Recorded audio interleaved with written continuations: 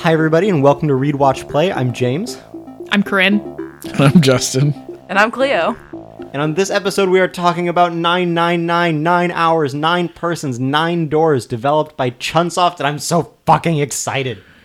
If you couldn't tell, James is a big fan. James is so fucking excited. This is James's favorite game? Actually, I don't know. It's hard to say.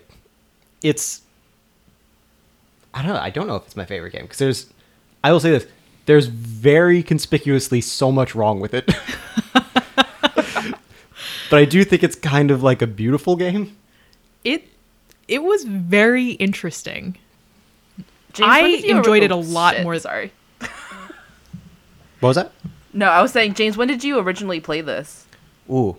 I originally played this, I was in college, because I definitely came to it after the fact. I think this was shortly before Virtue's Last Reward came out. I want to say it was my junior year of college. Yeah.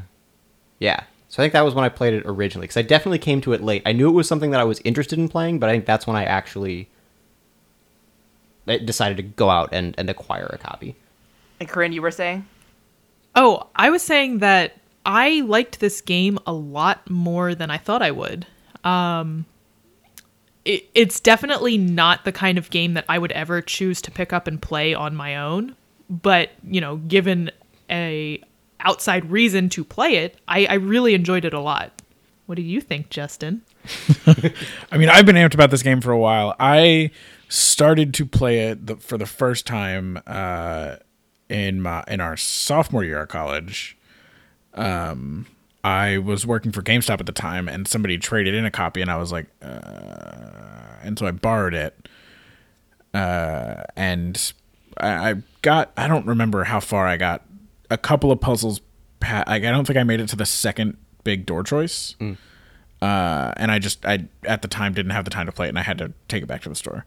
And it's always been on my list. I never really picked it up, and now here we are. I mean, I loved it. It's weird, but in a right up my alley kind of way. Yeah. And it's something that like begs to be picked apart, which I get a lot of enjoyment out of. Yeah. How about you, Cleo? What do you think? I think I originally played this back in college, but had like very few memories of it for some reason. I probably blocked it out because I was so stressed out by it. But Yes. because I played it on the DS and gotten to like one of the standard endings, I think, and then later on I got it on iOS and started playing through it again, but didn't really get that far. And so this is the first time I'd really like dedicated a lot of time to getting through different endings. And I do enjoy games or stories in general that have like a lot of like twists and stuff and are kind of like they start out somewhat straightforward and then become a little bit more weird, for lack of a better word. This definitely brought me to like the border of what I find acceptably weird. Oh yeah. The beauty is this one is relatively tame compared to the next game in the series. Yes. That's the one where shit really gets nuts. And the third one's coming out soon. I'm so excited. It's going to go... Oh. I've been sitting on Virtue's Last Reward since it was free on PlayStation Plus, and now that I have finally beaten 999, I can go play Virtue's Last Reward, and I'm amped. Yeah. I will say this. I think this goes back to that comment of why, like, I don't know that I would say that this is like my favorite game, but I do think it is kind of like a beautiful game in a lot of ways, where Virtue's Last Reward in so many ways fixes a lot of the things that suck about playing 999, and it makes it kind of like a better way to experience the story, but at the same time it makes it simultaneously a better and less beautiful game, because the whole shtick to 999 is that you have to play this game so many times from beginning to end, and you have to do that. It requires you to play through the game over and over and over, and it takes that into account. Like, it doesn't take that long to play through it once. And then being able to skip through text that you've already seen, the whole thing is doing it over and over and over. And Virtue's Last Reward, for example, fixes that. Fixes in quotes. Where you just get this flowchart, and you can bounce to specific, like, nexuses. Kind of like you can in the iOS version for 999. But it works better than that. Anyway, so you can do this kind of stuff, and the choices tend to be binary. as opposed to what you get in this, where you might have up to 3 choices at a few different points. Yeah. And certain things matter more, certain things matter less. You get less of the like really arcane, like, oh, you need to say this in this kind of inane conversation in order to trigger something important later. But it ends up still being really interesting, and it smooths out so much in a lot of ways. But you do lose some of that, like, really, almost like you were saying, like the really weirdness of it, of where it's like, oh yeah, you're going to need to play this 6 times to see all of the endings, and every single time you have to start in that cabin, that first cabin, and there's nothing that's going to be different from one time to the next. You just have to keep doing it over and over, which on one hand sucks, but on the other hand, I mean, if you think by about the third time I had to do that puzzle, I think I breezed through it in like 2 minutes. yeah. yeah, I mean, the puzzles were easy to repeat if you knew how to solve them. Like that, it wasn't really much of a problem. And I honestly like the overall point the game was trying to make was so like elegantly represented mechanically by the repeated playthroughs that it just, you know, it was really like incredibly well done from a design perspective. Right? Yeah, really, really good. I mean, I personally, one of my favorite things, and it's how, I'm trying to say this, but it's less significant when I can't also spoil things, but how important it becomes that the game is played on 2 screens. Yeah, which ends up being really weird on the iOS version, which I played this time because I played the DS version before, and actually I had lent my copy to someone, so I didn't have it on hand. So I decided to try the iOS version. And yeah, how kind of bizarre that experience is relative to playing the DS one on 2 screens and how they do stuff with that. It's a very strange experience. I would not recommend it. I mean, if you don't have a DS, I totally understand that. Rumor is that this is coming out on Steam soon. Yeah, although I do wonder if they would present it in such a way that it would have the same. Yeah, I'm really curious impact. about that. But I would say, yeah, right now, we mentioned a few episodes ago that the DS version has become relatively hard to find. Yeah. And suggested that, oh, well, just play it on iOS. I, now having played through the iOS version pretty extensively, I would say I can't wholeheartedly recommend that. Like, if you just want to get through it and see the stuff, that's one thing, but you lose a lot of what makes this game in particular really cool. If you just want to get through it and see the stuff, watch playthroughs of it on YouTube. Yeah. Don't get the they're iOS screen game. captures of DS anyway. Yeah. Yeah. It's such a tricky thing, because I don't really want to recommend that people, like, say, not support the game by indirectly funding it via the iOS version. But at the same time, that iOS version is so kind of, like, awkward and subpar, and you really do lose a lot of what makes it special. Like, even, say, when you hit an ending, I was amazed where I hit an ending, and it said, okay, well, now next time you play, choose these doors to get a better ending. And it just out and out says, like, this is how you get to... It, like, literally directed you to the true ending. It directed me to the safe ending first, and then it directed Right, me and then to after you did the yeah. safe, yeah. Yeah, but I was amazed. I was like, oh, well, that loses so much of what makes the game fun. Also, the flowchart does not work very well because it doesn't take into account what choices you've made previously. So you can jump right to, say, the second door choice, and you'll get none of the benefits of having chosen a certain door earlier on. So you do have to play through from the beginning if you want to get the special endings anyway. Yeah. That kind of sucks. Fun fact to anyone who's doing it on there and can't figure out why it doesn't work. But yeah, anyway, so it was interesting. It was really bizarre. And yeah, like you were saying, Karina, you really do lose a lot of that. Or I'm sorry, you lose that 2-screenedness that just in general came up. Yeah, it's very strange. Can't recommend the iOS version. And for a bunch of other reasons. It's so bizarre when you get to a screen that just says, and then we solved all the puzzles in the room, and then we left. Yeah, I mean, taking the puzzles out of 999 to me just takes everything out of it. Like, the story is really cool, really weird, really interesting, and fun to try to, like, pick apart. But the puzzles are what add the anxiety and the stress that are important to feeling in the story, like feeling really invested. I feel like. Yeah. I think a lot of the puzzles thematically add a lot to the game, and it's just like, oh, we did some stuff. And, I mean, there's literally one part where it felt like it stops just short of the text coming up and saying, we did a puzzle that is thematically resonant with the rest of the stuff that's going on in the game, and then we left. Where it'll even just say something to try and indicate, I think it's the operating room, was the the one where it felt like they were getting really close, just like trying to say, we can't let you do the puzzle, but we want you to understand why this puzzle is important to the story without actually letting you do it. I'm also just trying to figure out why, like, I can't wrap my brain around why it would be so difficult to actually put the puzzles in the game. Like, would it just make it too big? Or, like, because it's all touch based. Everything you have to do to interact with the game is touch based. It makes me wonder if it's, if it was purely just a question of they wanted to get something out fast before Virtue's Last Reward came out so people could play the previous one. Because I think that's mainly the purpose that the iOS version serves, is as a to give more people access to the events of 999 so they could play the sequels. But which I get. Yeah.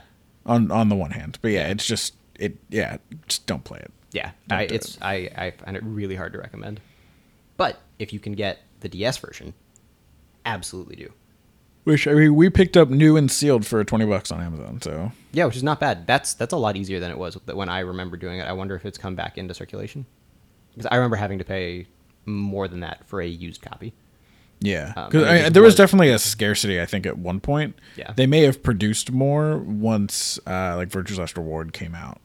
And I think Danganronpa's been a big Danganronpa's been their like moneymaker for sure, right? It's given them the ability to do this kind of stuff. For fans of the podcast, same developer and publisher as Danganronpa, and I think that my understanding is that the success of Danganronpa has allowed them to go back and do the third game in this series and make 999 more readily available, just because Danganronpa's been doing really well. Yeah, it's just such a neat game, right? Like it already has kind of this sort of weird element. It's a hard game not to just see in a store and pick up, because it's one of the very few M-rated DS games.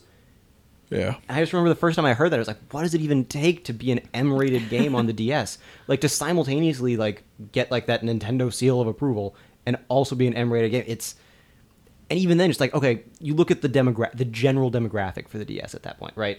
It has been, probably will continue to be in perpetuity, largely kids. So, like, what kind of developer went out and said, yes, this is where I'm going to publish my M-rated game. That's where I will find sales. We will be successful here. Kind of reminds me of Game Dev Tycoon. Yes. Yes. No, exactly. Yeah. But, yeah. I don't know. It's just as like an object. It's such this weird, bizarre thing just in and of itself regardless. I want to go play Game Dev Tycoon and make 999 and see how it does. Yeah. Oh, that'd be fun. Maybe that'll be my first perfect 10. That would be So very interesting. How do you guys feel about like the puzzle difficulty throughout the game? So I found the puzzles relatively easy. I mean, not like, it's not like I was flying through them, but it all flowed. It all sort of made sense. If you looked around, you found all the pieces, you could put them together and you could get through the puzzles, and nothing was nothing was like overly difficult, except there was one puzzle that I felt had superfluous information that prevented me from like solving it sooner. That really frustrated me, that I guess we can talk about after the spoilers break. And I will say that I had to switch over to watching a YouTube playthrough after for the true ending. So some of the puzzles for the true ending I didn't really do, and I had to stop because they were pretty difficult. Yeah, those ones like super late game definitely get much more bizarre. Yeah, they just don't. I don't know. They're very mathy. Yeah, which is not a strong suit for me personally. Very mathy, and like there's nothing else in the room that sort of like leads you to the answer. Yeah, that's fair. Which is what all the other puzzles do. Like it all sort of like all the pieces sort of stack up neatly, and if you follow them correctly, then you'll get to the solution, and it'll be pretty easy. But that, I want to say last room? Was it the last room? Yeah, if it's what I'm thinking of, which was like somewhere I definitely had to look at a walkthrough. Yeah, that last room, I was I was coming back from home, and I was texting Justin, and I was like, I'm on the subway and these puzzles are so hard and I can't do this right now. I'm done. Ugh, it was frustrating. But only at the end. I have to wonder whether, what is it? Is it pronounced nonnery? I think so. Nonnery game. Yeah. I've been saying nonnery, but Yeah, I've heard both. I think I usually also say nonnery, but I think that I've heard nonnery, and it seems valid. All right, I'm just gonna say nonnery because that's what I've been saying in my head this whole time. But Same. Because of the structure of the game, and so much of it is dependent on like who can go through what door, like whose bracelet matches up with which door. I have to wonder if they the developers kind of wrote down all the kind of equations first and then constructed a story and characters around them. You know, like starting off with the math first and then coming up with a story that kind of like matches the math. It could be. It's one of those things where I don't know what one came first, but whenever I play through, I always end up feeling kind of impressed that it happened to work out so nicely. yeah. It feels like the math had to have come first. I don't know. I mean, I feel like you can create whatever story you want to create. Okay, it feels like the characters came first, and then the math came, and then the characters were paired up with the math. Yeah, because the thing is, you can't, like, I was thinking you can create whatever story you want to create and then give people the numbers that make it fit, but they need to fit throughout the entire game, which then becomes its own problem. Yeah. And I mean, you can change where the numbered doors are, et cetera, but it's the kind of thing that, I don't know, it's like we've said a few times where the whole thing feels like it's just it's a really well-designed total experience. And it can be bizarre to play through, but on every single one of those playthroughs that you have to do, and because you do have to do multiple, because this is one of those games with a lot of endings, you notice a little bit more about how, what, a carefully constructed clock or just, elaborate ship death trap this entire thing is. That's one of my favorite things about it, right? Is the bizarre, arbitrary complexity of the room escapes is such a wonderful mirror of the bizarre, arbitrary complexity of the entire thing. Yeah. Yeah. Yeah. So, I mean, it sounds like everyone was generally positive, at least. I mean, I'm looking forward to playing the next one. I will play the next one, and that's not that's not, I don't say that lightly. Single player games, not generally my thing. Games that are not on PC or at least a console, not generally my thing. Visual novels, not generally my thing. So there are a lot of things working against this whole gaming experience, but I think I would actually enjoy playing the next game. So that's a big deal. I will definitely play it, and I am looking forward to it, but I am also concerned. Especially if it really is a little bit more convoluted than this one. It is. Oh, it's so wonderfully bizarre and convoluted. Yeah. Yeah, I gotta say, Big Siley, always scary to share something that you like a lot with other people. There's that pretty significant chance they're gonna be this is just garbage. I don't like this, and I like you less for liking it. Yeah, right? This feels like the kind of thing where there are people with whom I could share this and they would have that reaction. Yeah. Not just I don't like this, but I like you less for liking it. I don't know. I mean, the game has its problems, but oh god, yes. What game doesn't? And at least this game's problems were charming in their own way. Yeah, I would agree with that. I mean, it makes some sense because again, it's the same developer, but it's a lot of it feels like a lot of the same stuff that we talked about with things like Danganronpa, where it's just okay, well, yes, here are these things that are just objectively problematic about this entire experience. But for whatever reason in this context, it's charming. Yeah, I don't know. I don't even know how else you would describe it, but...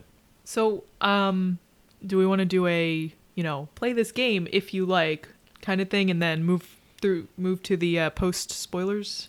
Spoiler break? I don't know if there is an if you like for this game. It's so bizarre. I do have, if you like those real life physical escape the room games that are all the rage right now, it happened to be also my thesis project for grad school. I mean, this is definitely similar to that, except for it's just a digital experience, but a lot of the puzzles are very much the same kind of puzzles you would find in, those real world escape the room games. Yeah. I've never done any of those real world escape the room games, but I do feel after having played 999, I am better at them than I would have been.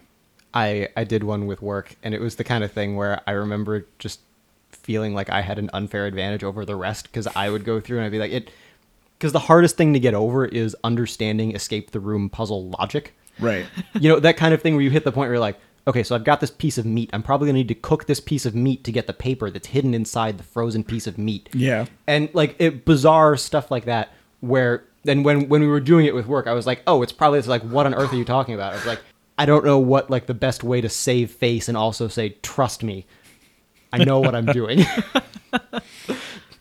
Wait, James, didn't you say that there was a night or like a zero escape the room game somewhere in like California, or did I dream that? No, that's true. I don't know if I was the one who found it, but yeah, there was a Zero Escape branded escape the room thing that Arxis or Spike Chunsoft did.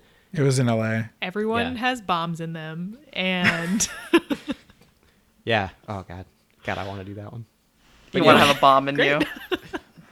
Yeah, no, it's stuff like that where, yeah, I just remember doing that and being like, oh no, so this like bizarre cylinder is probably like meant to be a reactor core that we like put in that, and like, what on earth are you talking about? And I was like, no, this is just how like this kind of puzzle works. And there's like, how do you know how this kind of puzzle works? Don't worry about it. the Yeah, escape exactly. the room genre is not that weird. Like, it's been around for a while, and there's plenty of even like flash games on the internet that are escape the room type games. So I don't know. I don't think it's that weird. You don't have to tell them that your knowledge comes from obsessively playing this weird garbage Japanese one. game. Yeah. I say garbage affectionately. Oh no, I agree. I love this game, but in most objectively speaking, there's a big part of it. It's like it is this just beautiful, weird garbage Japanese game. You might also like this game if you like extremely like, I want to say like metaphysical and just plain meta like stories and very like existential kind of things. It's got a really, really philosophical storyline and very, very deeply thought-provoking. Yeah. There's a term for that. Is it I'm gonna fucking say this wrong. It's like an ontological something. I'm totally pronouncing this wrong or thinking of the wrong thing. I don't know. Where's Snake to explain all of the smart stuff to us? Okay, so like ontology, I am probably saying this wrong. The study of cancer? That's wrong. No, ontology Ontology. Oh. is the philosophical study of the nature of being, becoming, existence, or reality, as well as the basic categories of being and their relations. So if that interests you, you might like this game. Yeah, pretty much. And if you don't like either of those things, and you don't even like visual novels, and you don't like puzzle games, and you don't like handheld games, you might still like this game. Yeah, it's very possible that you might still like this game. So basically, everybody listening should just play this game. Just do it. Just give it a shot. Buy a DS, buy the game. Maybe wait for the Steam release, see if that's a bit easier. Yeah, that's true. Yeah, maybe. But no, yeah, and I would even say like the last layer to put on that is I've said it a couple times, but I think it's just like a really well designed, well thought through just package of a game. So if you're interested in stuff like that, I think that this is a really good example of a very specific kind of game design you just don't usually see. Yeah, and not only is the game like the structure of the game perfect unto like for itself, it's also perfect for its platform, which is really cool. So this game is kind of a study in game design. A weird one, but there are many good things you can learn from it. Yeah. I completely agree. It's also pretty dark. I mean, it got a lot darker than I was expecting it to. I wanted to see more dead bodies, honestly. I did After not think there were enough. playing Danganronpa, I was pretty sure of how dark this would get.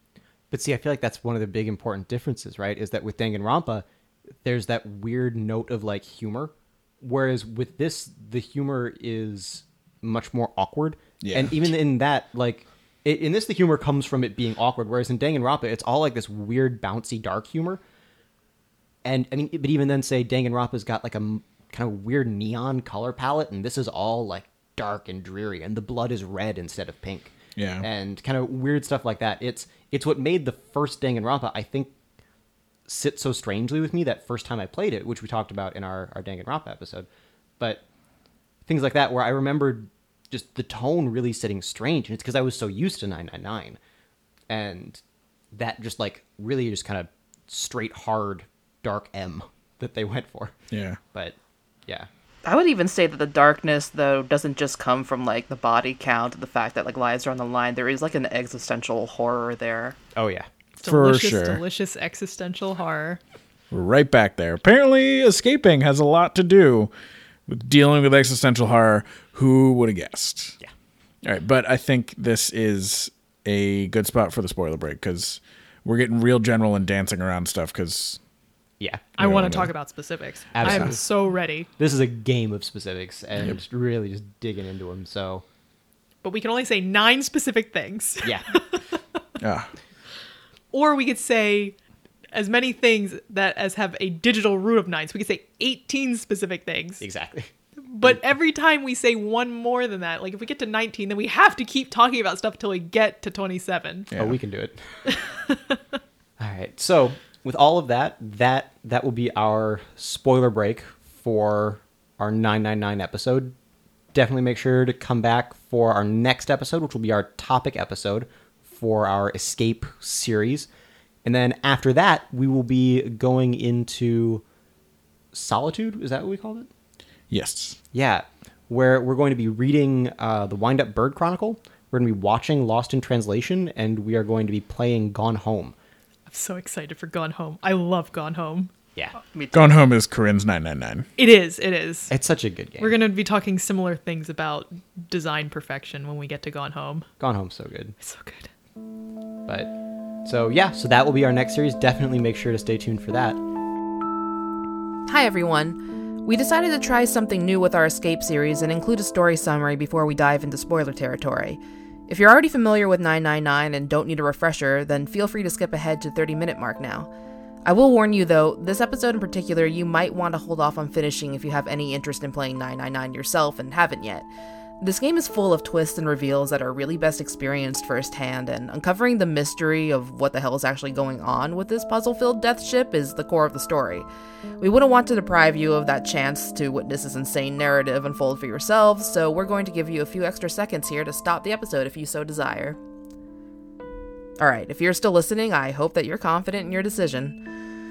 9 Hours, 9 Persons, 9 Doors begins with Junpei, our 20-year-old protagonist, waking up in a third-class cabin of a cruise ship to find that he's locked in and wearing a strange bracelet that resembles a wristwatch with a number 5 on it. All he knows about how he got there is that he was knocked out and abducted by someone in a gas mask. After you solve the puzzle that allows Junpei to escape the flooding cabin, he runs into 8 other people. There's Ace, a charismatic older man, Snake, a blind man who is dressed like a prince, his younger sister, Clover, who vacillates between cheerfulness and melancholy, Santa, a young man with a bad attitude, June, who is actually Junpei's childhood friend Akane, Seven, the tank of the group who is suffering from amnesia, Lotus, a pragmatic woman prone to getting into fights with the other members of the group, and the 9th man, a nervous guy who is really only interested in saving himself. The individual in the gas mask who kidnapped everyone and brought them to the ship introduces themselves as Zero and explains that the group is here to participate in the Nonary game, which works like this. Each person is wearing a bracelet with a number from 1 to 9 on it, and they must pass through a series of numbered doors until they reach a door with the number 9 on it. This is the exit. In order to pass through these doors, they must form groups based on their bracelet numbers in order to create the digital routes that match the doors they wish to use. Zero tells them that they've all had bombs implanted in them so that if they try to remove the bracelets or bypass the door locks, they'll explode. This is exactly what happens to the 9th man when he goes through a door on his own. The story plays out in different ways depending on which doors you choose to go through and occasionally what dialogue options you choose.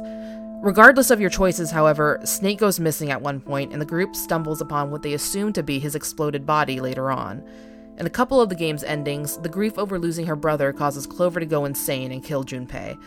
On other paths, though, it's revealed that Snake is actually alive and has been locked inside a coffin. The man who exploded was an unknown person dressed in Snake's clothes, thus causing everyone to believe Snake had died. There are other endings in which Ace, who is revealed to be the evil CEO of a pharmaceutical company, murders Junpei. It is only in the true ending, however, that the identity of Zero and their motives are revealed. We'll be covering the events of the game's true ending in depth later on in the episode, so I'll end the summary here. We're still in the pilot phase for our summary section and would love to hear any feedback you might have. You You can get in touch with us on Twitter at RWP Podcast or find us on Facebook at facebook.com/RWP Podcast. Let's get into spoilers for 999. Oh, man. All right. I have a question I want to ask right off the bat, just to, keep the mood light. Who was everybody's favorite side character? I know my answer. That's kind of a tough choice. Yeah. Hard-hitting questions.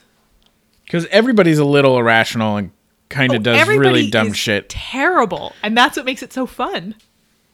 I think the... Do you want me to go first while you guys think? Yeah, that'd be good. Yeah. All right. My favorite side character was Lotus. Yeah. Without a doubt.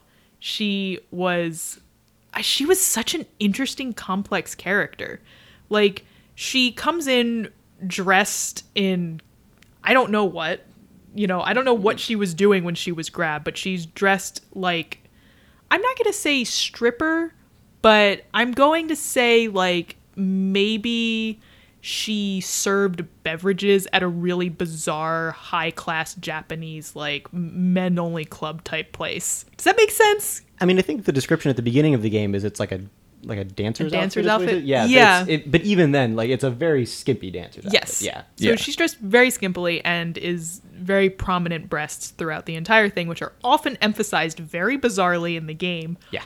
But also, she has extensive coding skills, like She's like computer black science. hat hacker level. Yeah. Like she's definitely got hacking skills, and also she's a mother. Yeah. So she was a wonderfully complex character, and I really loved her. Once I found out she was a mother, and there's all those jokes that Seven makes about her being old. Like, how old is she supposed to actually be? Because fuck if the character model doesn't make her look like mid-20s, maybe. Character model, I at least got a 30s vibe from her. Yeah, I mean, that was too much exaggeration on my part, but like, I could see 40s though. that's what I think they're actually going for. Because like Seven goes as far as to like make fun of her wrinkles. Well, her kids are probably like around 21, based on the fact that the previous thing happened 9 years ago, Yeah. and they were probably in like the 8 to 12 range. Yeah. So like They were in that age early group. 40s to early 50s. Yeah. Yeah, Yeah. potentially. Maybe even a bit younger. I mean, could have had kids young. But yeah, I think probably that 40s to 50s range, Yeah. maybe. So that was one thing that seemed odd. Like her age versus her presentation of the game seemed kind of off to me. I think that they want to make it so you didn't immediately think of her as someone who might have had kids, so that could be a big twist. More But I shocking, agree, but yeah. it is the kind of thing where it is hard to hold those two things together, where someone talking about, it's like, oh, wrinkly old lady, and it's like, really? Because I can see the character model. I think if I had to pick a favorite, it might be Seven. Okay. Damn it. I was going to pick Lotus, and then I was going to pick Seven. I was really worried when she was talking that she was going to pick Seven. I'm sorry, James. Seven is the only one who I feel like either doesn't have an actually twisted backstory, and who feels like he can be kind of an ass, but the only one who feels almost like a genuinely good person. And on top of that, he's great with Lotus. Yes. And I think there are also routes you can take through the game where he'll spend a lot of time with Clover, and they end up with kind of an interesting relationship. Yeah, and those are the things that, like, him and Lotus have their thing. But it was the two moments for me that really did it with Seven was when you go with him and Clover into the operating room puzzle, and later on in that same puzzle when you have the conversation with him when he starts to get some of his memories back. And then I mean there's the later revelations, right? Like the idea that he's a detective and that he is the reason that everybody in the first Nunnery game was saved. Like, those things improve his character overall, but the things like that I experienced in the game that made me like lean that way were pretty much those two moments. How about you, Cleo? I'm gonna have to go. I mean, I was also thinking Lotus and Seven at first, but I really like Clover, and I specifically like Clover and Snake's relationship together. I mean, like, their whole storyline, their arc is pretty intense. Yeah. Like, with like the shit you find out, and I don't know. I was genuinely surprised by a lot of stuff that was kind of revealed about them, and I don't know. There's a lot of like emotional moments with those two. Fun fact for everybody: Clover is in the next game. Oh, that is fun. I am all about that. But what about Snake? What happened to him? I won't say anyone other than Clover, because Clover is the only one who is like obviously in the game. It is kind of like Danganronpa, where like there are people who have like effects on the game and are in it or not in it to like various degrees, or at least mentioned, etc. Yeah. But yeah, Clover is like explicitly in the next one. So, if you're a fan of her. I did like Clover a lot, and specifically, I really liked, you know, having seen all of the. I didn't play through to the coffin ending first. I went at Justin's recommendation. Yeah. I skipped 1 and did like 2, 3, 4, 5, 6, and then, you know. So it was really, really nice to see, after seeing Clover like break down in all these different ways, and it was really nice to, in the final playthrough, be able to make the choices that would help her get through it and persevere until she found out that her brother wasn't actually dead. It was really nice to help Clover. Yeah. So that was very gratifying. Both in a redemption of the character sense and in like a self-preservation sense, because fuck, that girl is crazy. Yeah. She has the potential to be. Yeah. Yeah. Yeah, think I had makes the her- axe ending first. Oh, yeah, that's a rough one to do first. Yeah, I was that's like, what I got oh. first. Yeah. That's how this ends, I guess. Which I think is great, right? Because depending on the order that you get those endings, which is going to be different for most people, Yeah. you can go through and have a totally different sense of what, say, Clover is like on your next playthrough if you get one of the endings where Clover kills everybody. Yeah, you spend the rest of the playthrough terrified of Clover. Right. Versus if you get, say, the submarine ending, where You're suspicious of everyone. Right, and it suggests that there's someone else on the boat.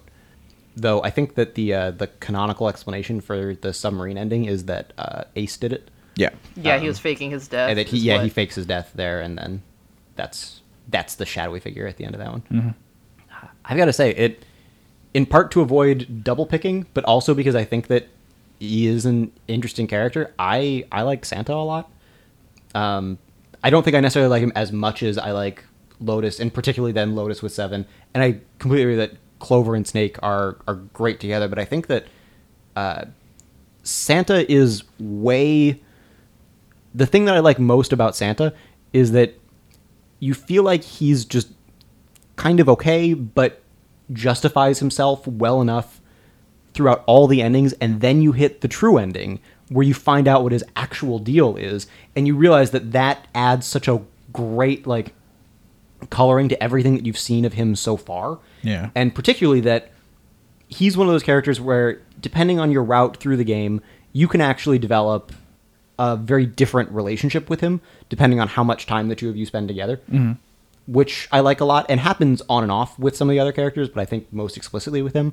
But to jump right, though, to true ending stuff, that revelation that he is June's brother, and that he's been, like, Zero's assistant the entire time, and has just kind of been manipulating things and trying to keep eyes on everybody, it's one of those, I think, really good examples of he feels like someone who had already justified himself as a character, but was maybe one of the less interesting ones, but that's okay. And then being able to go back and just add that other layer, I remember liking a lot. I want to say 2 things since we started talking about the true ending. Number 1 is I really like how at the very, very end, they're like, I bet you're still wondering about whether this time paradox, you know, how that plays out. And cut to something completely different. Yeah. And 2, I can't believe the final puzzle was timed Sudoku. Yeah, it's a timed Sudoku because puzzle. I have been training for this greatest- moment my entire life. It's so cool. Have you seen that Penny Arcade comic where Gabe needs to, like, fix, like, pipes in his home? And he's got all the pipes laid out on a cloth in front of him. He's like, okay, the water starts here and it wants to get to there. I've been training for this moment. But yeah, no, it's that same thing. It's that same great feeling where it's just like, really, this entire, like, crazy, like, just clockwork death trap ship ends with just a Sudoku puzzle. Yeah. Yep. Wonderful. Oh. But of course it ends with Sudoku, right? It is the ultimate personification of the entire concept of the Nonary game. Right. And honestly, I can't believe I didn't suspect this was all going to end with Sudoku sooner. Right. How could it end with anything else? Which is, in and of itself, just a wonderful, wonderful concept. Oh. What if it started there? What if the game started with that? Yeah. The timed Sudoku puzzle in the incinerator? Like, the developers were just like, you know what? We really like Sudoku. What can we do with that? Yeah, how can we really expand on this whole Sudoku concept? And this happened. Yeah, that would be pretty great. Okay, so do we just want to dig into the true ending and go over it and talk about how other things inform it and talk about Yeah, that seems like a what good it place to means, start. or because like otherwise we could talk about each individual ending before the true ending, but I feel like it's better to just sort of talk about them as we need to. Yeah, It feels good. let's start there, and then we'll bring other things in, and then we can kind of do a last sweep up round at the end to make sure we touch on everything else. Everybody start thinking about what your favorite puzzle is, because Oh, I want to yeah. come up with that. I want to bring that question back around. Not the library. I want to say one more thing, and it's specifically about the library. I don't know if you saw our Slack, but I was like, James, really? 999? Really? Yeah. Really? And I want you to understand that was the point. I got to the library, and the first shelf I picked, and the first individual stack that I clicked on, it was like, oh, this shelf has a book by Abdul El-Hazrad. And I was just like, are you kidding me Yeah. right now? Is this really where 999 is going with this? Yeah. Just bringing in the Necronomicon? Yeah. Like, what is this nonsense? And then I clicked through and it was like, oh, he wrote the Necronomicon. I was just like, oh my God, are you fucking kidding me? Are you fucking kidding me? But then that thing that happened at the very, very end. Yeah. That was the big thing. I saw your Slack, and you were just like, oh, I'm playing, and I remember going through, it's like, okay, well, this could be one of at least a dozen different things, so I really don't know what you're talking about. There could be so many things. It's just There's so many really 999 moments. Yeah, the biggest one for me was the very, very, very, very end, and just casually name dropping the Necronomicon. Yeah. Just like a set piece. honestly, it wasn't a really moment for me. It was more of a wow moment for me. It was Ice 9. Yeah, just that the entire game is so... Like deeply involved in a small archaic concept of one Kurt Vonnegut book, Yeah. which is a very good book and, Yeah. and a phenomenal author. Cat's Cradle. But like, damn, I had just finished reading that book a few months before we started this. I love Cat's Cradle. You have to know a lot of things to be able to appreciate all of the references in this game. I will say that. Yeah, And they do a good job of giving you the context that you need to get through it. But yeah, it's very much that kind of thing where it's like you can go through without getting any of the references and it'll still be good. But as you go through, the more that you know about all these different things that get pulled into this story, the more you're going to get out of it. I agree. There was a certain point where I was like, I do not know enough about history or anything to know what's real anymore. Yeah. I know the Titanic happened. Yeah, That's right. about yeah. it. Were there sister ships? Is one a hospital ship? What, like, I want all of these things to be true, and I'm like pretty sure they aren't, but I don't even want to look. So there is a list online of real life references in 999, and it says like what has some truth element to it and what is just like kind of absolute bullshit. But the thing is, a lot of it is like a little bit of both. Like it's based off of truth. Like Titanic did have a sister ship, and apparently it was called Gigantic at one point. Yep. But then they renamed it to the Britannic, but then apparently White Star Line kind of denied that this stuff happened. But like Futility is apparently a real book. Yep. And it's funny because like that was one of the things that I was sure was gonna be like, okay, like that one isn't real. No, yeah. The book But that it was. exactly predicts the Titanic. And it's, I don't know, that's like, I definitely felt some dread while playing this game, and it was because of these, like, first of all, the music, right? Oh my god. Yeah. That is Yeah. some, like, freaky music. Yeah, I mean, it was just, like, it was so much, like, kind of weird pseudoscience stuff, but then some of it was, like, based on, like, real things that had happened, so I wasn't sure what to believe at any given point in the game. Yeah. There was a really, really great balance of just enough truth, and you didn't really exactly know where the truth was, and so It just called everything into question. Yeah. it was good. Yeah. Good. They do such a good job with that. But So All right. So true ending. yeah, so Without just flat out summarizing the game. right. So I guess kind of first context, true ending being difficult to get as we know because it actually requires you to see a different ending first. And if you go the right path, you end up with the coffin ending if you've not seen this other ending first. Because, naturally, you need to use the morphogenetic fields that exist between realities to send this information from one universe's Junpei, who's seen these things and knows this code to open the coffin, to the other universe's Junpei, who can open it without having to go to the safe. Obviously. Yeah. I mean, no other explanation would even... No. It's just no. Yeah. But perfect. The beauty of it is that you've been at the point where in like most rooms, someone brings up this idea of sharing knowledge through some kind of field that no one else can see. So at this point, you're just like, yeah, okay. Sounds good. I gotta say, these characters all have a lot of kind of like seemingly random facts memorized. They all knew so much about the symbols for different planets. Yeah. That was really the part that I was just like, there's no way that this many people know all the symbols for planets. It's because they all watched Sailor Moon growing up. Actually, that's no, how I it's know. because they were all part of the same puzzle or designed the same puzzle originally. Yeah, that's 9 years that's before. really why. Yeah, I guess, yeah. Well, I mean, the game's set in 2027. For all we know, that's common knowledge at that point. Is it set in 2027? Yep. I did not know that. The I timeline definitely missed that. No, I don't know that it's necessarily made explicit within the game. But timeline-wise, the first Nonary game occurs in 2018. All right, This well, one is 2 9 years. years later. So 2027. And the other games in the series are placed variously. But yeah. So that is one of the kind of neat things is the idea that the whole thing is technically, I mean, it's obviously sci-fi, but it is the kind of thing where it's, when the game was released, it was still like, yeah, this is all something that's just going to happen in a few years was the premise for it. It still could. Yeah. Given that this is a game that talks about the book Futility, Yeah. I mean, I'm just saying. That'd be Yeah, the game is predicting. crazy. This could be the game modern day predicted- Futility. That would be bananas. I don't want it to happen. I do not want children to die. Wait. Shit. Do they die though? Do children die? I don't want children to be traumatized. There we go. That's a safe answer. I would just say, by and large, none of us really want to live in the Zero Escape universe. It's a dark, scary place. Yeah. Yeah, I mean, I guess in 2027, just everybody's good at math. Like, how crazy was it that everybody could just do digital roots and all the combos of digital roots at any given second? Like, I don't know.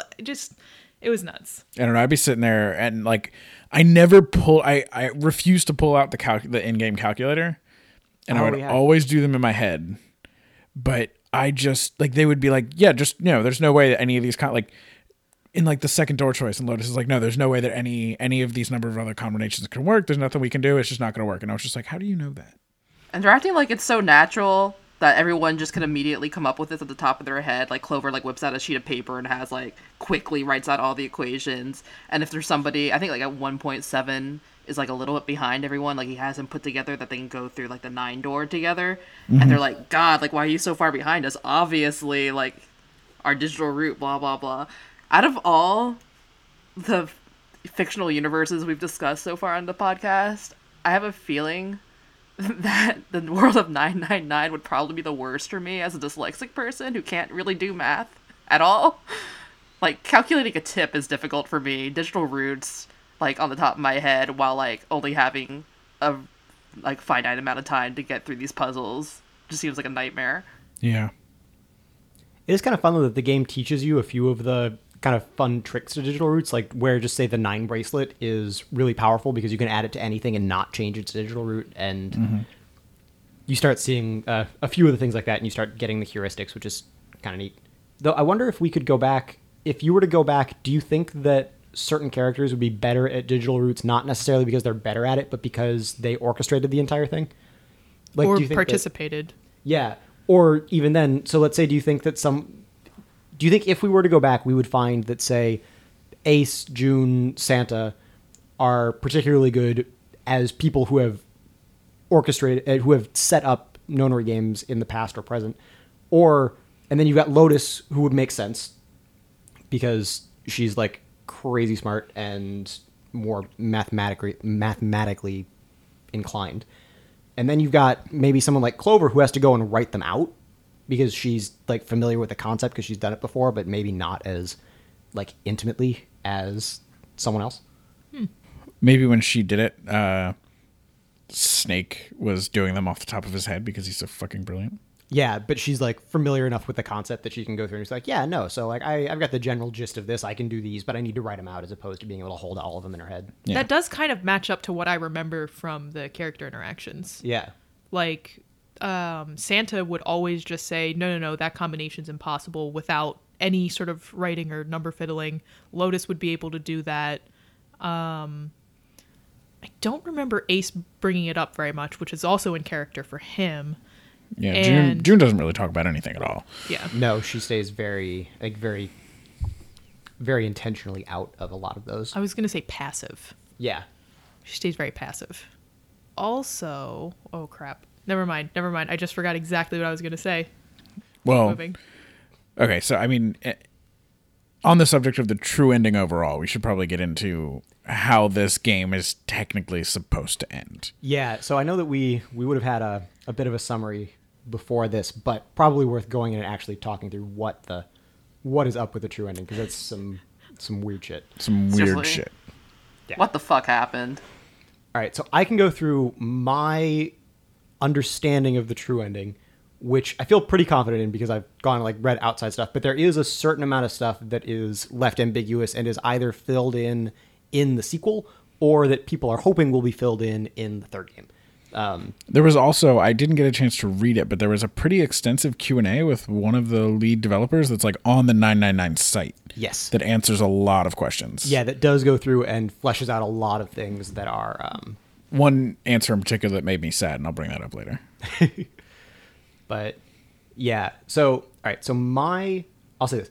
My understanding of the 999 ending, which I think is pretty solid, but at this point is about all we've got to work on, is that as you're going through the true ending, it is revealed that Zero is, or I guess rather, that June / Akane is Zero and has Right. orchestrated this entire thing. This is because she and her brother, Santa, who is Aoi, who I Yeah. think comes up a few times, were part of the first Nonary game, which was organized by Ace and the Ninth Man and the ship's captain, the quote-unquote ship's captain. And Guy X. Guy X, yeah, was Yeah. the other one. Were the four people who are named at one point. I don't remember what ending you get their names in. So they were the kind of executives of this Cradle Pharmaceutical organization who were trying to cure Ace's... I can never remember how to say the name of the disease. If I had it spelled in front of me, Yeah. Prosopagnosia or something like Yeah, that. is I think the... Prospagasia. I feel like there's an A in there. Yeah, but the fact that they're trying to cure the fact that Ace can't see faces. So again, naturally, they take a replica of the Titanic and they sink that and they fill that with 9 kids. And then they set up a whole different facility out in the middle of the desert, again, standard practice, and fill that with another set of 9 kids. And Very importantly, each set of 9 kids are siblings. yes, exactly. So one set is the direct siblings of the other set. Exactly. Except for Santa and June, who are mistakenly both sent to the same place, Okay. if I remember right. Yes, I didn't remember that part. that's correct. Yeah.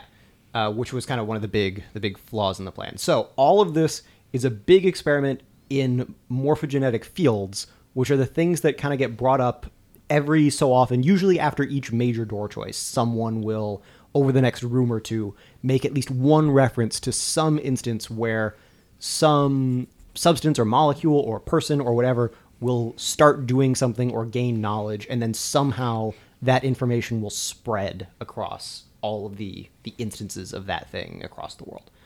So they're trying to use that to cure Ace's inability to see faces.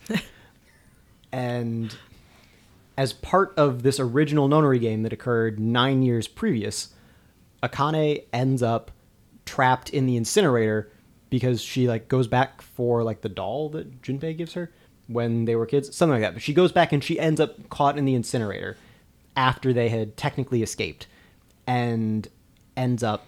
And it's because of Ace. Like, yes, he traps her throws in there like because he's a sadistic asshole. Yes, exactly. So he throws her in. So, as a part of all of this, she dies. Santa goes on, but now, in an alternate timeline, where Akane survives, through reasons that are not yet clear, she and Santa make a huge amount of money by investing in stocks, largely Cradle Pharmaceutical. I think there are some implications that they end up doing particularly well because they have this ability to detect morphogenetic fields and sense the future. Also, though, they invest in Ace's company. So they go through, they make a huge amount of money. They take that money, they spend it on setting up another Nonary game, and as part of this, they kidnap the 4 executives who were responsible for the original one, make sure they are included in the game, set up this entire thing as a way to make Ace kill the other 3, and then also include various other people who were somehow involved in the original Nonary game, explaining where every individual character who's in this comes from, which is more specific than I'll get into. But they do all of this with the real secret intent of getting Junpei, who has a close association with Akane, to go through all of this and then have him end up in that same situation as her so he can solve the Sudoku puzzle and telepathically send that information back to past Akane so she will survive, thus creating this universe in which she goes on to become Zero and set up the second Nonary game. It's a closed loop. Yeah. Like time paradox. Yeah. So if you're still with us after all that, it is fantastic and bizarre. It makes barely more sense than what I just said, even if you go and play it. Though there is a lot of helpful context, and you learn a lot more honestly, about the other things. It's like saying it sounds like crazy and insane, but like playing it and after each successive playthrough, it feels relatively normal. Like, it feels like it was all building up to that point anyway, so you just kind of take it in stride. It's actually really well done, and it's one of my favorite things about it, because even if you can sit there and just be like, all right, well, this is objectively ridiculous, one of my favorite things about it is it's got this amazing...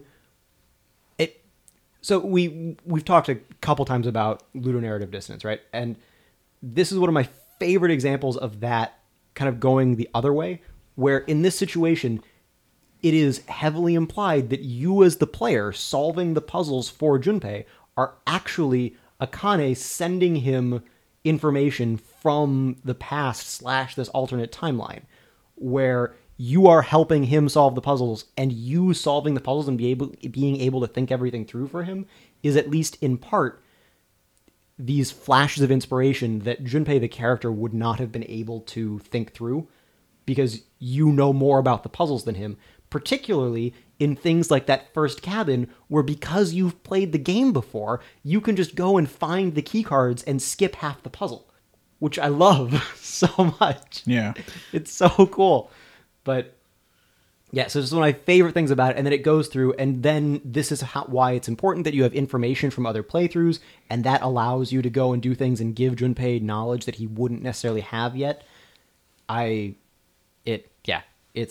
wish there were more instances where you could do that. That remains one of the really frustrating things with the game for me, is that there's only like one real meaningful instance where that happens, and that's the safe ending and the true ending. Right. Where you use the information that you gained in the safe ending so Junpei knows something he shouldn't.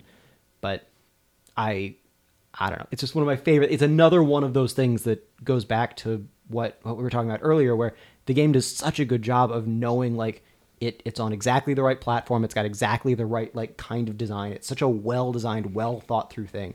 I don't know if anyone remembers it was like a GameCube role playing game called Baten Kaitos. I remember it existing. Yeah, I never got to play it. I mean, it's not amazing. Don't get me wrong. It's not necessarily worth going back to. Sorry, Baten Kaitos fans, but it does do one thing that's super cool, and it's that you, the player, aren't playing as the main character. You're playing as like a spirit that gives him like suggestions about what to do, or Majesty. Like we've talked about Majesty before. Oh, I love Majesty. Yeah, where it's that same idea that you don't directly control anything. You are like a king who's going and putting bounties on things, but you're not actively controlling your players. So I really like any game that does that, where it's like, no, you as the player are actually are not this character. You're giving it these things. It's why you can only. I think it's meant to suggest why you can only influence Junpei at certain key moments. Where it's what you're going to talk about, or what door you're going to go through, or how you're going to solve a puzzle. But that, like, in the rest of those moments, he'll do things where you're like, well, I wouldn't do that. That's weird. This doesn't feel like me. And it's like, oh, because it's not you. Yeah. I don't know. I think it's really cool. But yeah, it is super bizarre and out there, and it only gets weirder as you keep going. Not the least of which, because through the end of all of this, it is ultimately revealed when you come up out of what you thought was a sinking ship, you are actually in a facility in the middle of the desert, which was the fake facility where they had some of the kids in the original Nonary game, and that you were never actually sinking. Or in any danger. Yeah. Well, except for the bombs. No. The bombs are not there. The bombs Oh, are that's right. only real for the people who are always intended to die. That's right. I forgot. The bombs are only in the executives. Yeah. Yeah. So Yeah, so the bombs were never going to be a problem, and the ship was never going to sink or blow up. Yeah. Because there were people on this ship that they didn't want to kill. Yeah, exactly. Obviously June explicitly doesn't want to kill herself and Santa. Though, Right. The whole thing is to create the timeline in which she survives. Yeah. Don't want to kill Junpei, because obviously that would Yeah. have the same effect. Yeah, exactly. And is there obviously doesn't want to kill Seven. Seven's half the reason she's alive. Right. Lotus, did she willingly give up her kids for the experiment? I don't think so, right? No. So she spends the rest of her life trying to figure out what happened to them. right. So this gives her this is to give Lotus retribution. Yeah. Right. So Yeah. And then, of course, all of this, we have the bizarre compounding of... So throughout all of this, we have this kind of side plot about the Titanic and Ice Nine and All Ice / Alice, Right. the Egyptian mummy who was, supposedly on the Atlantic, who, as your characters drive off into the sunset trying to find Santa and June, who have driven off ahead of everyone else, pick up a hitchhiker who is Alice the mummy. Yep.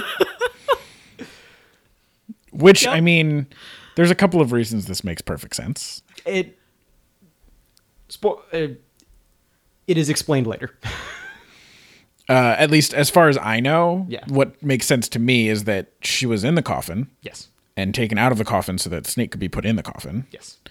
And the thing that I don't know that might be explained later, and I'm not asking you to explain it, is just that how she gets outside. The really Because- unexplainable thing is how she knows what the universal sign for Hitchhiking is? Yeah. Well, if she is also a master of morphogenetic fields, she might have just been absorbing information while she was in the coffin. Because she was not dead. I will say this, not spoilers, because again, just like you'd see it in the game art as you start, Alice is in Virtue's Last Reward. Yeah, I've seen that on the cover. They have some explaining to do. That entire game has some explanation. Oh god, you don't even know the best parts of I'm it yet. probably going to start it tonight. It's so good. I want to play it with you. That'd be really difficult. We should do it anyway. Okay. But- So yeah, that my whole thing is that for whatever gap needs to be filled of how she got from the ship to outside, but as soon as she's outside, it's 100 degrees out in the middle of the Arizona desert. Yeah, I don't remember if they explain how she got from within the facility to outside of the facility. But as soon as she She gets was outside, in the Ice trunk Nine of would the other melt. car, and as they drove away, she woke up, and then she popped the trunk and rolled out onto the ground. Yeah. That's how I envision it. But yeah, so one of the thing in the interview that made me really sad is that a lot of people had interpreted the ending as Junpei meets up with Akane soon after, and they get to spend their lives together and fulfill the love that they clearly felt for each other, and what prompted a lot of how this game happened. And the game director in the interview was just no. Akane was always just kind of a step ahead of Junpei, and they never see each other again. And I was just like real sad about that. What? Yeah. Right? What? Yep. Why wouldn't they just reconnect? Nope. Doesn't That's happen. So out of character. There might be reasons. Oh, there. James is flailing over there.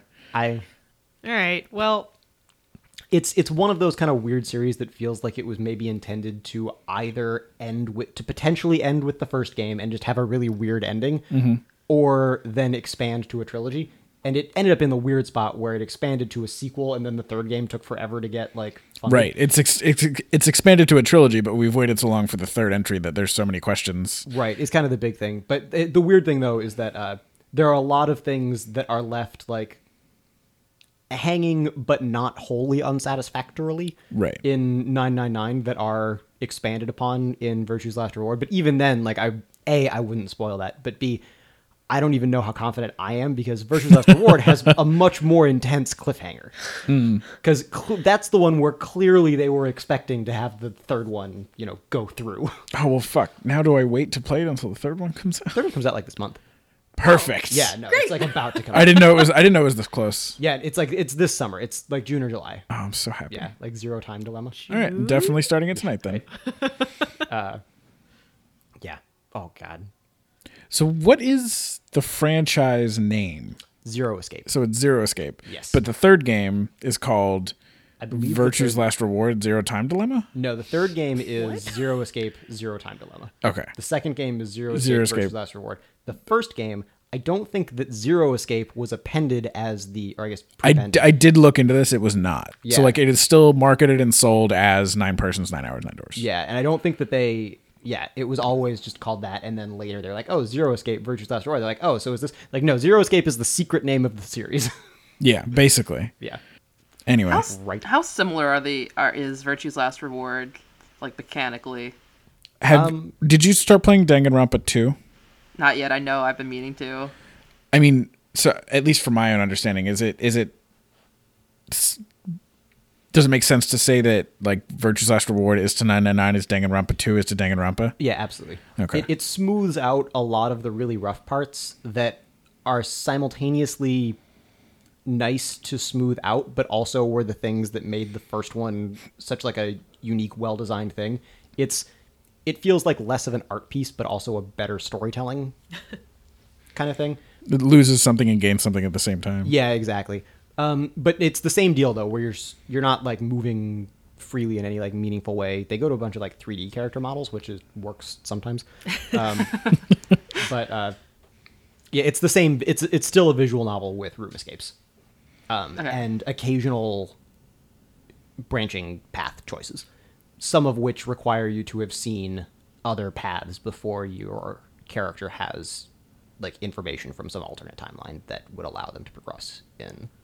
I just love the idea they can make a game where this alternate timeline is like a mechanic from the get-go because Yeah. everybody knows what's going on. Yeah. That's part of what amps me so much about Virtue's Last Reward. It's pretty cool. It's a good game. But before we get too much into Virtue's Last Reward, because we are, This is not about. we'll do it at some point. We'll do a special edition. Yep. We'll just do a Zero Escape episode. Yeah. Yeah. Yeah, our topic for this month is Zero Escape. We're going to be playing 3 games. We're going to do 999 again. We'll just wait for the inevitable 999 film adaptation, Oh my god. wow. and we'll find a way to go play a real 999 room escape game. Yeah. I want to do that so bad. All right, still off topic. All right. I have a question for everybody, and I asked you to think about earlier. What was your favorite puzzle? God damn it. So it's kind of a tough thing, right? I feel like I have a certain Stockholm syndrome for the third class cabins. But The very first puzzle. yeah, the you mean? very first puzzle. If only because like by your like third time through it, you're just like, yeah, I'm so good at this. I'm like using information from the future. That's kind of cool. And like you feel like you're starting to get at something. And then when you realize that that's kind of what the game is about, it adds like it's the same deal as like Santa, right? Where it's like, oh, this feels like it justifies itself in its own right, and it's kind of cool that I know that I can just get these cards and just use the right ones. And Junpei's just like, okay, I guess I just got that right. Weird. And then he moves on, and you're good to go. Which is admittedly basically what the iOS version of solving the puzzle is. Oh yeah, and you totally lose that in iOS, which is sad. Yeah. But you at least are like, oh, I have this information that I can like secretly like give to the character, and that's pretty cool. But and then again, like but still, it's the kind of thing where it's like, so let's say you play the game, let's say 10 times, which is way more than you need to, but like maybe you're not using a guide or you're trying to get through, or you don't use a guide until time, let's say 9 or 10. I would say it's neat the first time. It's kind of cool around 3 when you realize how much of it you can skip, and then you really hate it for like 5 to 9. But And then after the final true ending, you have a new appreciation. yeah, for you it. think it's pretty cool. So it's weird. It's simultaneously one that I like a lot for those reasons, and also one that is just, oh my god, you do it so many times because you can't avoid it. Yeah. From the aspect of simplicity, I think I like the gambling hall Oh yeah, a lot. That was just a fun room. Yeah. 'Cause, like, it doesn't. There's no big story moments, so it doesn't slow you down. You can move through it pretty quickly, but like the first time you're solving it, it feels very fun. yeah.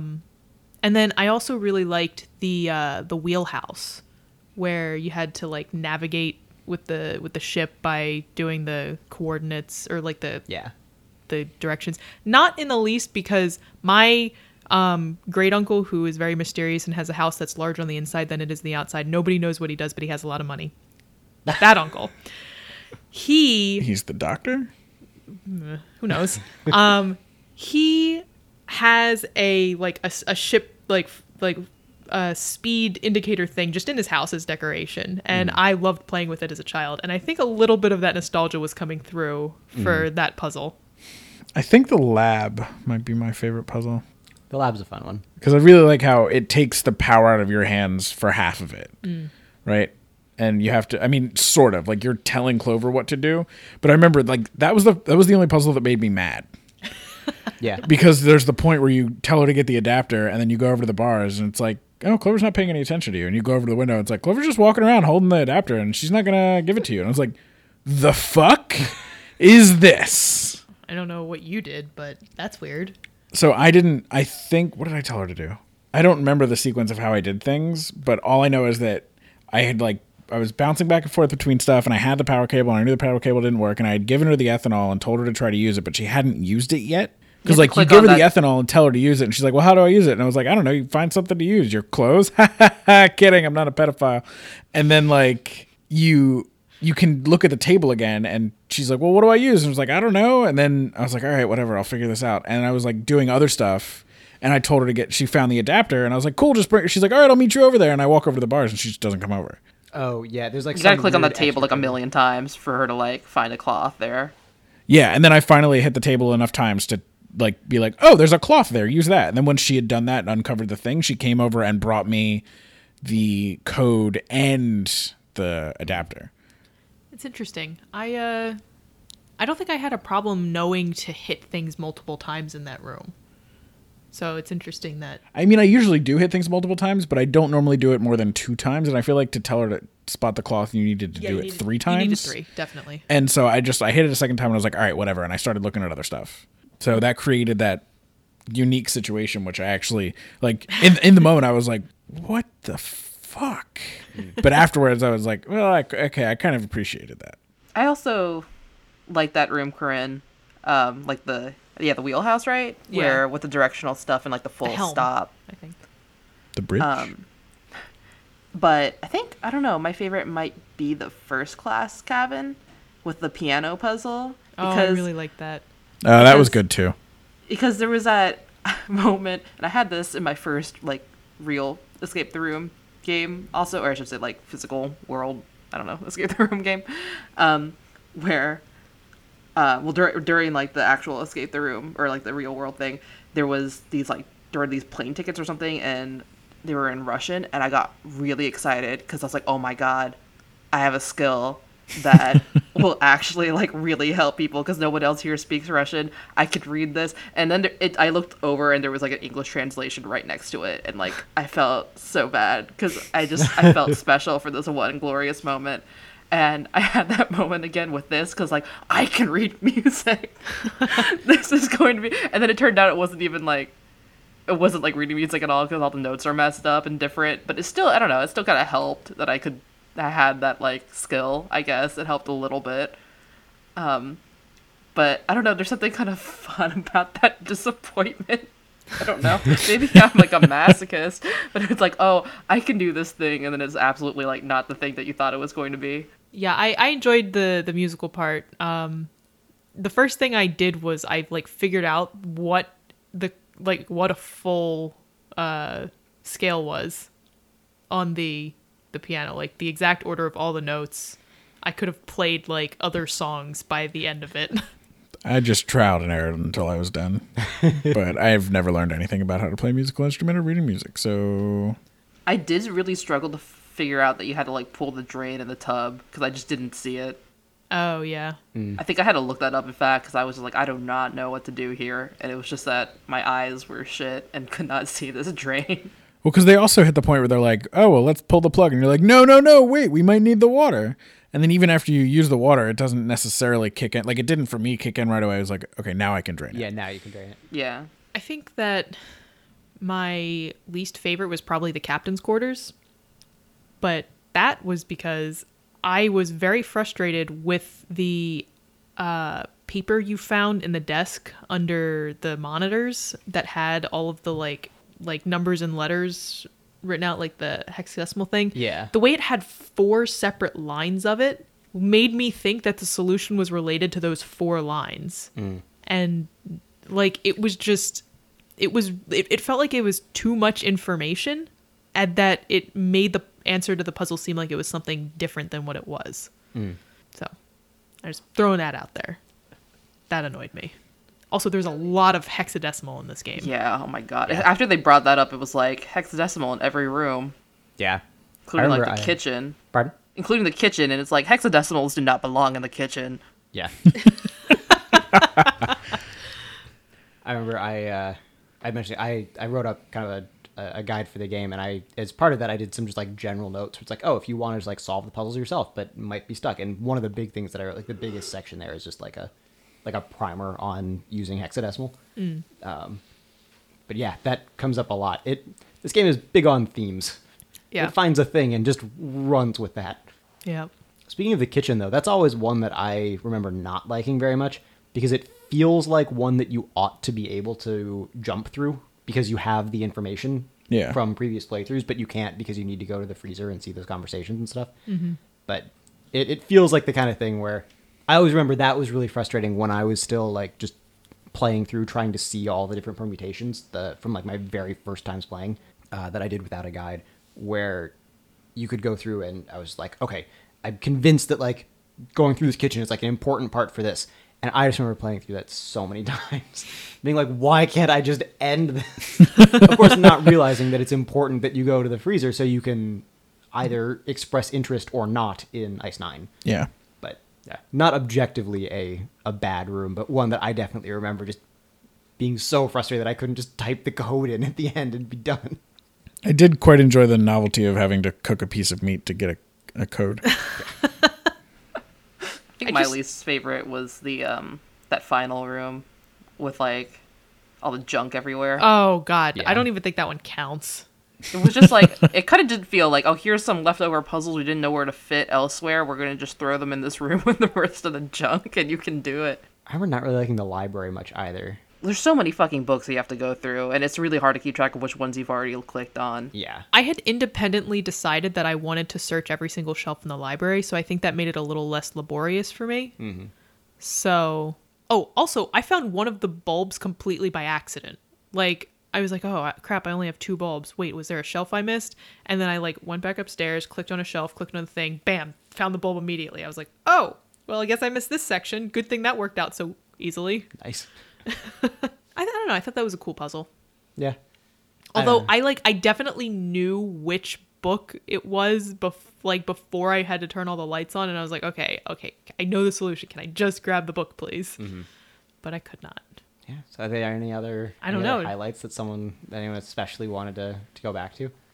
Oh, I hope everybody got the chance to select the the dialogue option that comes up at one point that was because she'll be trapped alone in a small space with a boy. Yeah.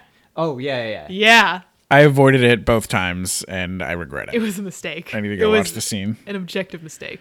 So that's one of those things that's really kind of weird about the iOS version, where it feels like it does try to. It certainly adjusts a lot of the dialogue. It feels like there are a lot of things where it'll go through and it's like, oh, we used like the Saturn key, and then Seven will be like, remember the Saturn key that I told you we found in this place? And you're like, no, you never told me that. This is the first time I'm hearing about the Saturn key. So it makes it really kind of awkward to do that. But one of the big things, though, is it'll also try and send you through several of those dialogue options at the same time, because it actually doesn't let you choose what dialogue option you're going to do.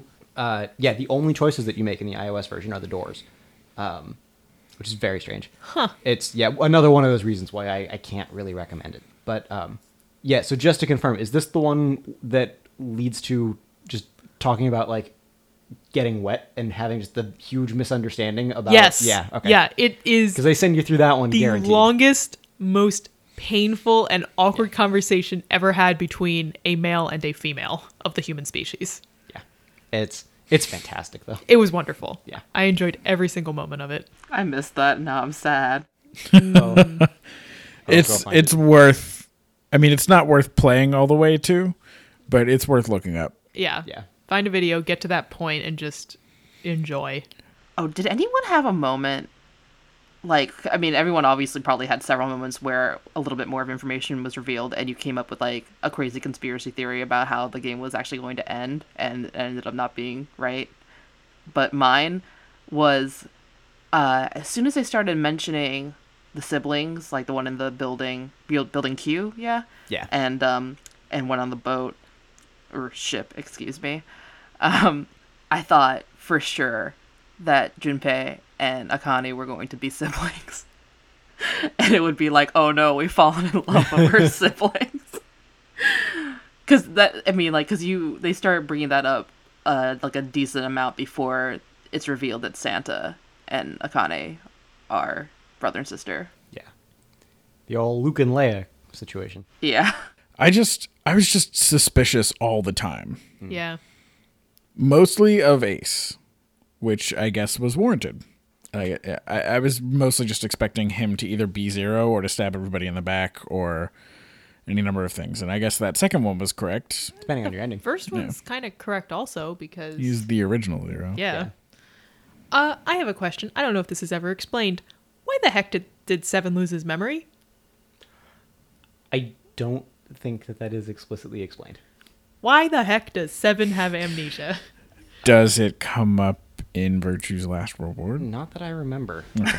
I think that is pretty specific to there might be an explanation for it somewhere along one of the tracks or something like that, but I don't remember if there's one explicitly.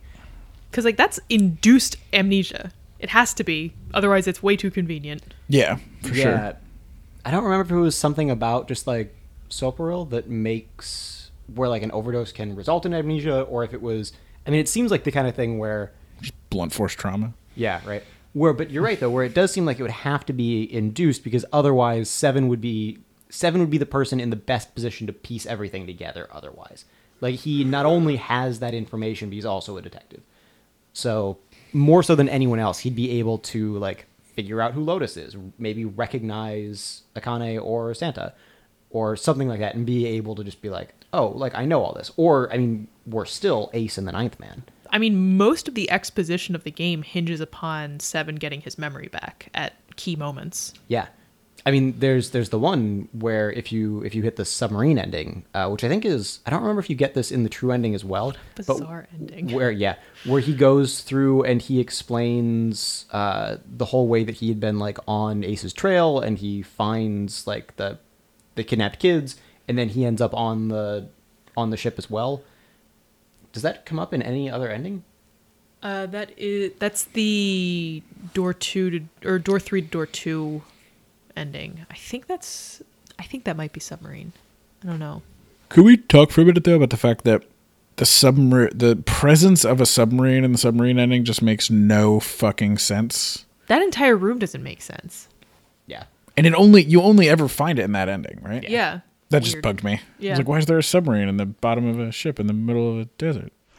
Well, I Nothing guess it is makes supposed to sense, be, guys. I mean, it's supposed to be presenting the fact that you are out on the ocean. Yeah. But it's like, you've done that effectively already. And this is just weird and crazy.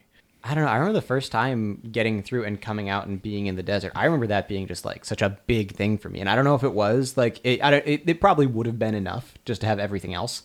But I feel like having seen that submarine and like all that stuff just sort of like so reinforces that idea that that's the case. Yeah, I guess so. I don't know. But like nobody was really meant to go into that room. True. So And like what and that's what purpose can it possibly serve besides reinforcing that idea? There's no way that submarine can be used for anything. Unless it's like a drill marine. I don't know. You just like sink down below the ship and then drill through the crust of the earth until you hit ocean. Like, Well, I mean, maybe what else is? Maybe you would even just use it to go in and out of the ship. Like, I bet you would just use it. You'd go and you'd only go maybe like 12 feet off to the side, but then you'd surface just in the facility and be able to get out and around. That's just the only way in, It's interesting. except for the number 9 doors. it's insane. I don't know. I love it. I love that if that's the answer. That the only way to get onto this ship replica in the middle of the desert is in a submarine. I mean, it fits. In a weird way, it does, right? Like, it not only is it ridiculous, which fits the game, but then there's the fact that, well, what would the other entrances and exits to the boat be, the ship? And if the ship is intended to be a replica of the Titanic, or rather the Gigantic, or what have you, then perhaps you would have this submarine bay, so they just needed to build it anyway, so that's just the way in and out. Right. I don't know. Yeah. How did you guys feel when the initial like reveal of June as Zero happened? Like, what were your feelings in that moment before you? Because if I remember right, like all the detail obviously comes after the fact. Yes. Right. Though, technically, arguably, the reveal is in the safe ending, right? Where you have the 0 bracelet and you determine that the actual number on the 0 bracelet is 6. Oh, right. Which doesn't necessarily say June is 0, but it does, like... I feel Point like to that's it. the first big... Right. That's when pointer. you would spend your time playing the true ending, suspecting June. Yeah, now that that's in your head. Right. But So you have that, and then you have the reveal that June is 0 before you get all the rest of the details. right. And so the idea, like, that June is the evil mastermind behind this Nonary game, like, how did that make you feel? I don't remember being as surprised as I maybe could have been. There was a point, like, way early in the game, I don't remember, where somebody's like, something along the effects of, you can't trust anybody, or you should be suspicious of even the person you trust the most, or something along those lines. Yeah, Santa and I says that. immediately, I was like, oh, you mean like June? And, you know, there you go. And part of what informed it for me was Danganronpa, because they do this on a small scale with the very first case, where they spend all this time building up this person as the one who's going to be your friend, and then she tries to kill you. And Yeah. Spoilers for Danganronpa if you haven't listened to that episode. the spoilers for Danganronpa that we spoiled in an earlier episode. I wasn't part of this podcast yet. Yeah, but you listened. Yeah, I did. Yeah, how about you, Cleo? Because I can say I don't remember my very first reaction. from Yeah, I mean, 4 it's- years ago. But I mean, as soon as he started questioning, like, oh, why do we know each other? Nobody else here seems to, like, know each other. Like, that seems a little bit weird. I was like, okay, so she's behind this. All right. I accept this is probably going to, like, come up later. What if this game had like a Revan reveal, KOTOR style, yeah. where you've developed amnesia, or you had self-induced amnesia, and you were actually 0. That would have been cool. I had considered that at one point. That's what I I was. mean, we know that thinking. induced amnesia is a possibility. Yeah. And I mean, the thing is that ultimately, when there's only 2 people on the ship that know each other from the beginning, you're immediately going to be suspicious of the other person because you're the player character whole thing. But KOTOR flipped that idea on its head, and even the player character can be the quote unquote bad guy. Yeah. Spoilers. Spoilers for KOTOR. I have a question. James, how many times have you played this game? Okay, so a play being just going from a beginning to a ending. Yes. And ending. Honestly, I don't know, because I just now did it like 4 or 5 times. Well, 'cause I don't think I got the knife ending coming into this one. I felt pretty good at that. I wanted to see the new ending that they added for the iOS version. It's not good. Just like everything else about the iOS version. You know, it's a neat idea.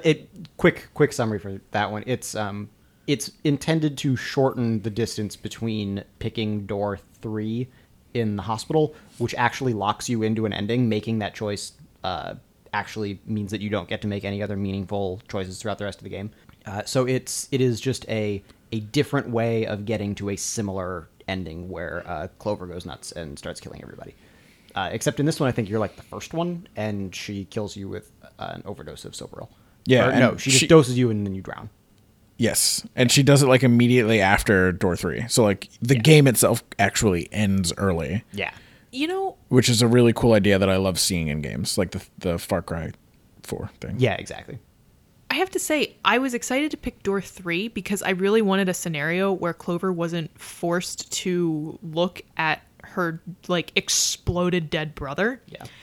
And then they immediately sent her in. And I was just like, why would you do that? Yeah. That's like the worst. Why? Why would you do that? That's such a bad choice. Yeah. I would like to swing back around it, but to answer your first question very quickly, I would say at least 20 times. Great. But in response to that, because I think that's one of my big criticisms of the game, mainly because it gets so close to doing a good thing with this. There are a lot of things that are pretty locked into like a set few tracks, and so you don't have quite as many opportunities to do something like that, where you would say, I know what's behind this door, and I want Clover, and I say you saw the axe ending to start, and you say, okay, I know what's behind this door, and I want to create a situation in which Clover doesn't go just like Jason Voorhees on everyone. So what can I do to help Clover through those things? And the answer to that is kind of non-obvious. The answer to that is you need to have already gotten this bookmark from Santa behind like door 4. Yeah. Yeah, And then- during the sweets. Yeah, and then give that to her like at this later point after she's already upset. Or even then I was like, okay, well, so it's things like that, right? Where I wanted to say, okay, well, how can I do things like, say, keep Clover away from Ace? How can I stop Clover from getting the axe? How can I stop Clover from seeing Snake? How can I do something like try and keep Ace and Lotus separate from each other in all these situations? And you actually have a lot less agency in that than it feels like the game kind of wants you to think you have. Yeah. Which is frustrating because I remember thinking the exact same thing. It's like, okay, what if I did this? And you have to put yourself as the most important actor in that.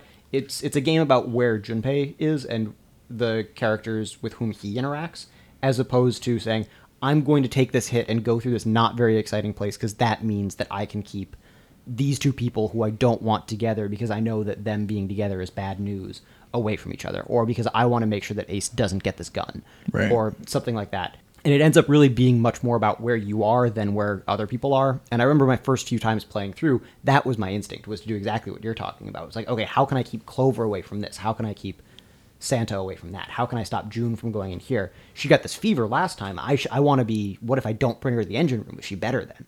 And of course, this is before you realize that her fever is Marty McFly syndrome, where she is ceasing to exist slowly but surely. Because you're doing it wrong. Yeah, exactly. I think that's my favorite. It's like if you make a wrong choice, Yeah. she gets sick. Yeah. And it's why, like, in the safe ending, Zero comes in and is just like, no, you didn't lose. I lost. And you're just like, what are you talking about? And then Jude's body disappears, and you're like, Yeah. And it just vanishes. And you're like, oh, did she get up? Is she missing? I already kind of think that she's maybe that because I know this stuff about the 6 bracelet or the 0 bracelet. And no, it's just she vanishes because she ceases to exist because you failed to save her in the past. Yep. Like, the timeline collapses in on itself.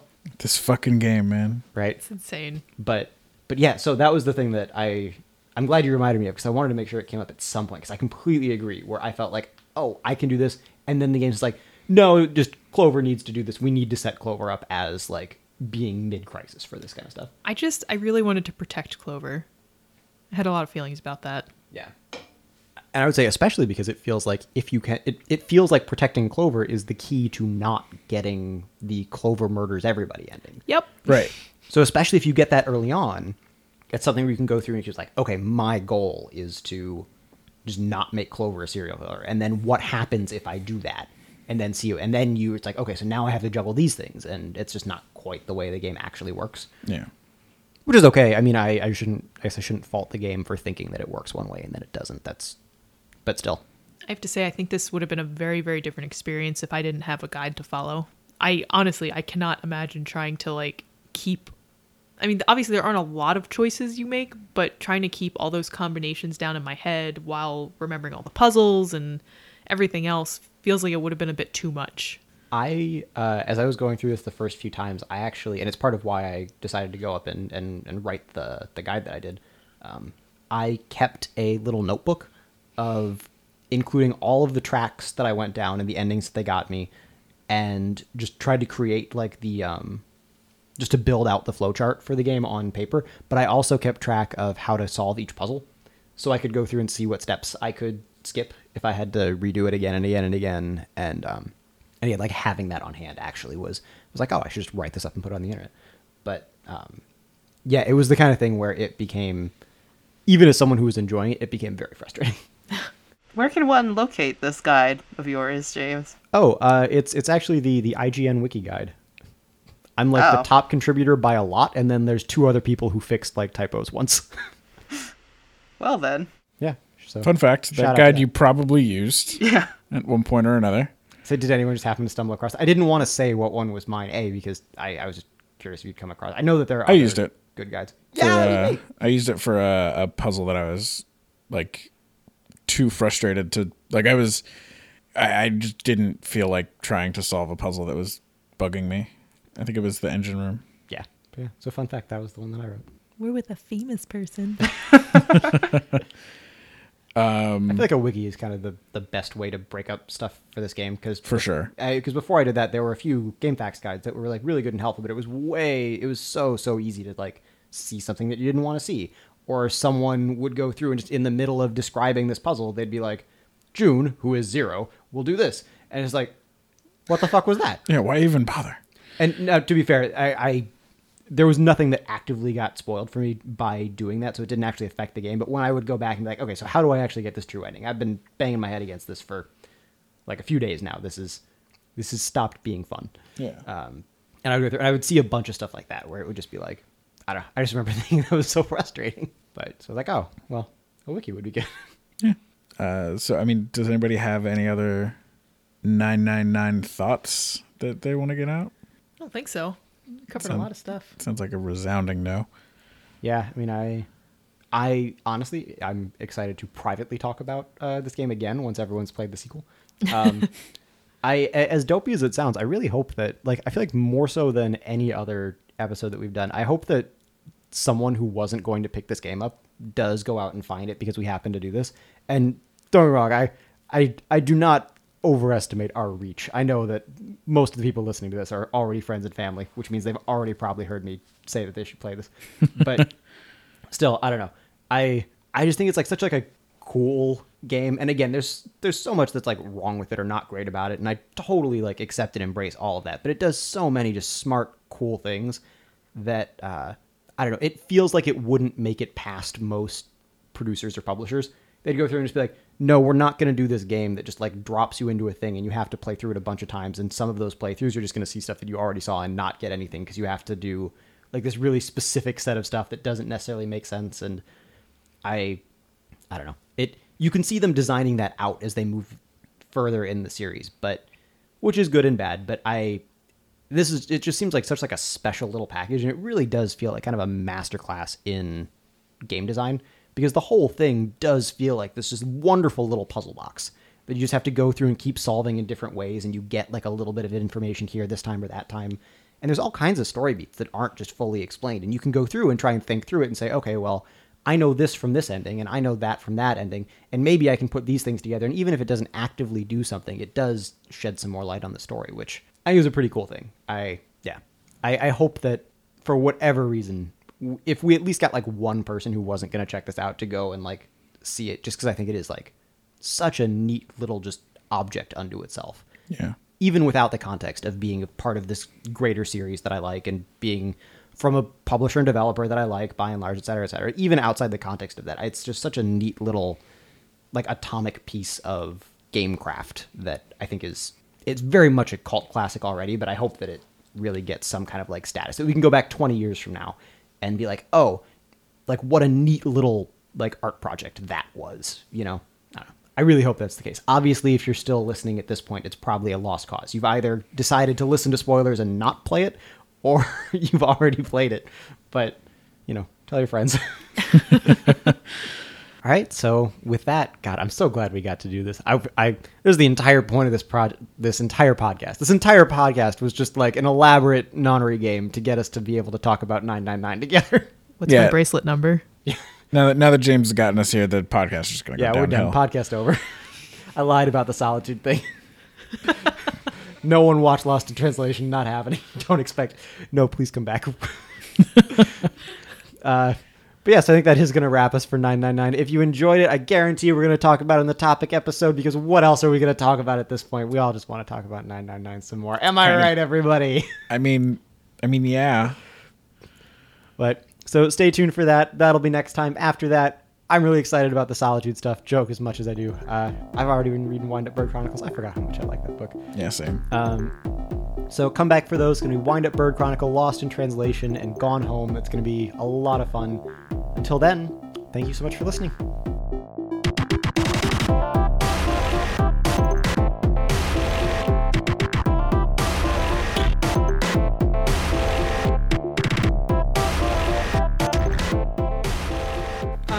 By the way, Ace's disease is prosopagnosia. I do, by the way, love if you do go to the engine room and you take him to the cargo holds. Yeah. And you're just like June collapses and you're like, oh no, I gotta help her. Here's all of our faces. Use them to solve a puzzle. I'll be back. It's really easy. Only a complete moron would not be able to do this. All you have to do is match the number to the face, and he's just like, fuck. It feels like a puzzle that Zero added explicitly just to taunt him. It has to be. Which is what else the can rest it be? Of the ship is for, arguably.